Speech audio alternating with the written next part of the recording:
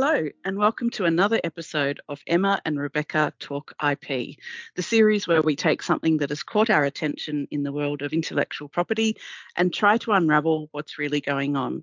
I'm Rebekah Gay. And I'm Emma Isles. On this episode, we're talking Barbie. And I think it's fair to say that this year, the Barbie brand has taken the world by storm with the release of Greta Gerwig's Barbie movie. We've seen Barbie everywhere. And it hasn't just been on the screen or in the toy shop. Barbie has flooded the retail and consumer product sector with Barbie fashion collaborations in shops like Zara, Selfridges, Cotton On, Primark, and my favourite, a line of limited edition Barbie Crocs. We've seen Barbie homewares, furniture, pet accessories, and stationery. Barbie even made its way into the food and beverage sector. In Australia, the burger chain Grilled was serving up a Barbie Dream Burger, while the US had pink glitter Barbie ice cream and the Philippines had Barbie-themed Krispy Kreme donuts. It certainly has been a very pink couple of months, Emma. I'm not sure about glitter ice cream, but Barbie fans could even book a stay in Barbie's Malibu dream house on Airbnb for a short period of time. Apparently, Mattel entered into something like 165 collaborations, which meant that it was targeting a whole range of demographics. And what's so interesting about all of this from an IP perspective is just how successful Mattel has been in leveraging the value of the Barbie brand to generate a huge range of commercial opportunities. It really has. It's come such a long way from being just a toy manufacturer. How has it managed to do that? We hear you all asking. Well, for a start, it has an extensive trademark portfolio with over 1,000 registrations globally for Barbie trademarks. In Australia alone, it has 30 registered trademarks for Barbie. The oldest of those trademarks dates back to 1961 and, not surprisingly, relates to dolls, doll clothing and accessories. But since then, it has secured trademark protection across a broad range of goods and services, including for entertainment services, confectionery, cosmetics, clothing, eyewear, accommodation services, and even medical services. So a visit to Dr. Barbie, anyway?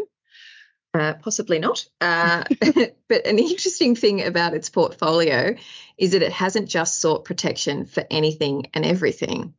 If you look at what it has sought to protect, they are goods or services which either Mattel itself offers, so dolls and entertainment services, or goods and services that offer sensible licensing opportunities like clothing or cosmetics or accommodation services, like Barbie's Malibu Dream House.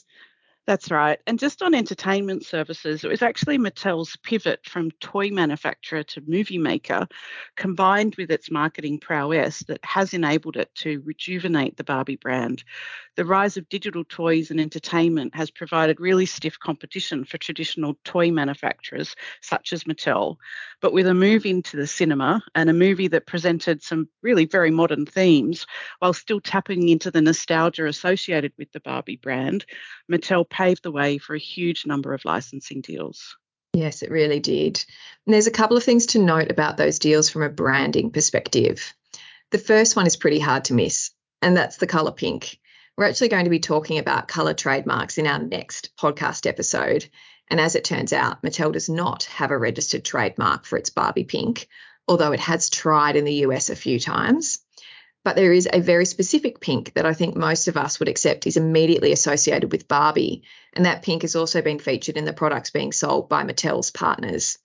Even the Barbie Dream Burger from Grilled comes with a pink panini bun. A bit like glitter ice cream. I'm not sure about a pink bun, but I have read that some billboards promoting the Barbie movie just consisted of a pink board with a release date, which is a pretty good indication of just how powerful the consistent use of colour can be in marketing. And what was the second thing you wanted to know, Emma? That would be the use of the Barbie logo. It's clear that Mattel's licensing arrangements have very strict conditions around the use of the Barbie logo, because across the various products, the Barbie logo is applied very consistently. And exercising that control over how a trademark is used is essential for trademark owners entering into licensing arrangements. And I believe that the font used on those pink billboards, Rebekah, with the release date, is the same font as that font that's used in the Barbie logo, which I suspect contributed to recognition of the billboard as emanating or being related to Barbie. So exercising that control as a brand owner has lots of benefits. I think you're right about the logo and the font, Emma. Talking about control, the other thing it's worth pointing out is Mattel's willingness to enforce its rights in the Barbie brand where it needs to. Last year, for example, it took action against a US company called Wrap Snacks over its Barbie Q potato chips.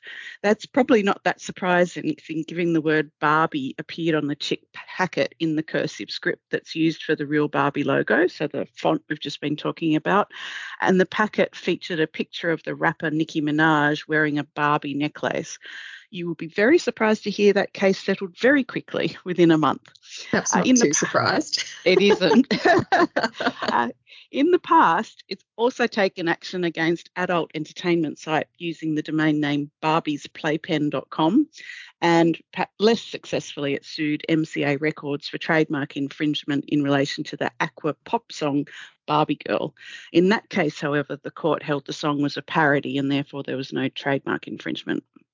And I've also seen that earlier this year, Mattel filed an opposition to a US trademark application filed by Burberry for BRBY.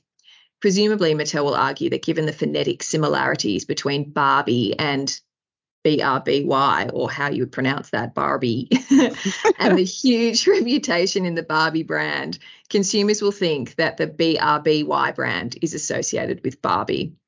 That one will be an interesting one to watch, as it might also be argued that Barbie is so well known and Mattel's branding so consistent that no one is going to think that BRBY is a variation on Barbie. We'll definitely have to keep an eye on that one. That will be very interesting. So what's next for Mattel's marketing machine, Emma?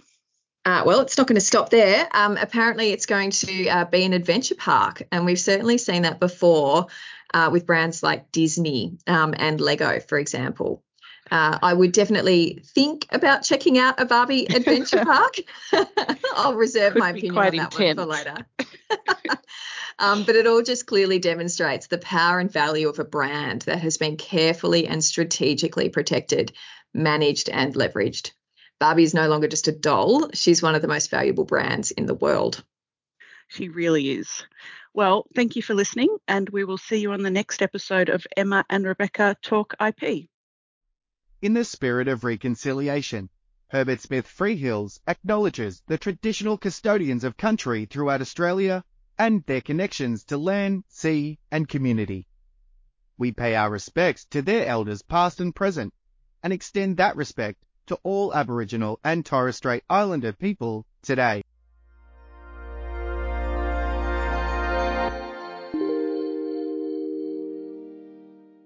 You have been listening to a podcast brought to you by Herbert Smith Freehills. For more episodes, please go to our channel on iTunes, Spotify or SoundCloud, and visit our website, herbertsmithfreehills.com, for more insights relevant to your business.